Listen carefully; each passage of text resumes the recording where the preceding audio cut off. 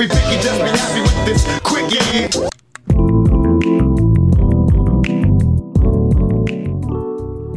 When the NHL returns in 2023, how different will the goaltending landscape look in the Pacific Division? I'm Trevor Beggs, you're listening to The Quickie, part of the Nucks Misconduct Network, and while I don't actually believe the NHL is going to return in 2023, sorry Jimmy, Nucks Misconduct writer, we love you, I apologize. It's not coming back in 2023. But when it does come back, I do wonder how the goaltending landscape will look in the Pacific Division. Now, I'm telling you this based on an article that came out in The Athletic, looking at the goaltending landscape around the NHL.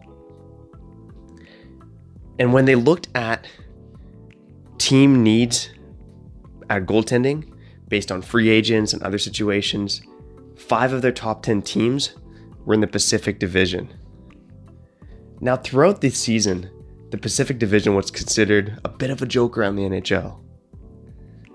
Perhaps that changed slightly with the Golden Knights ramping things up, Connor McDavid, Leon Draisaitl catapulting the Oilers into a pretty permanent playoff position. But nonetheless, you look around the league and the Pacific Division could easily be the laughingstock of the NHL. There's a lot of bottom feeders, and yes, those bubble teams as well. Let's look at those 5 teams briefly in that top 10 now. Numbers 2 overall on the list was the Vancouver Canucks. It looks like they're going to make every effort to re-sign Jacob Markstrom. Everything Jacob Markstrom says points towards a return to Vancouver. Of course, there should be questions about contract length and amount. He is 30 years old, but he was by far one of the most valuable goalies in the NHL this season, and that is pretty hard to walk away from, as much as I am a Thatcher Demko fan. Number 3 on the list, the San Jose Sharks. San Jose with Martin Jones. That Martin Jones contract is one of a handful of bad contracts that is sinking this team right now. Martin Jones, for the past couple of seasons, has been a below average starter. He's been a below average backup at that rate. He's just been awful in the NHL. Aaron Dell is a free agent. Again, I do wonder, could one of these teams step in and sign Jacob Markstrom? It's probably not the Sharks. They're probably too capped out. Going to keep going down the list here. And we got number 6, the Calgary Flames. Now, David Rittich, Big Dick Dave, or was it Big Save Dave? I can't remember. Maybe it was both. Big Dick Dave had an okay start, a mediocre middle, and a bit of an average finish to his season in Calgary. And it was actually Cam Talbot who stepped up and had the better season in net. Now, I had Cam Talbot picked as my most surprising player on Calgary.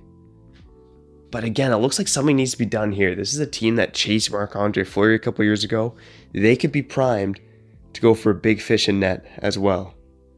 That wouldn't surprise me in the slightest. Could they go for someone even like Robin Lehner, Anton Khudobin? I could see them being one of those teams. To me, that might make sense for Calgary, because I don't know if either Talbot or Dave Rittich is the answer. The same applies to the next team on our list, the Edmonton Oilers. Now, Mikko Koskinen, for all the flack he got for that contract, and let's be real, it wasn't a deserved contract. But Mikko Koskinen, hey, he played pretty well this season. Again, take everything I said about the Calgary Flames and basically apply it to the Edmonton Oilers. They don't have a starter they can trust. Could they chase someone like Lehner or Khudobin? They might have to go bargain bin shopping because, again, salary cap issues, they're going to hit every team around the NHL. And the last Pacific Division team on this list, this makes 5 of the 8 teams that have the greatest need to solve their goaltending issues from the Pacific Division. 5 of the 8 teams. If you want to look at one of the reasons why the Pacific Division is a joke, there's your reasons right there.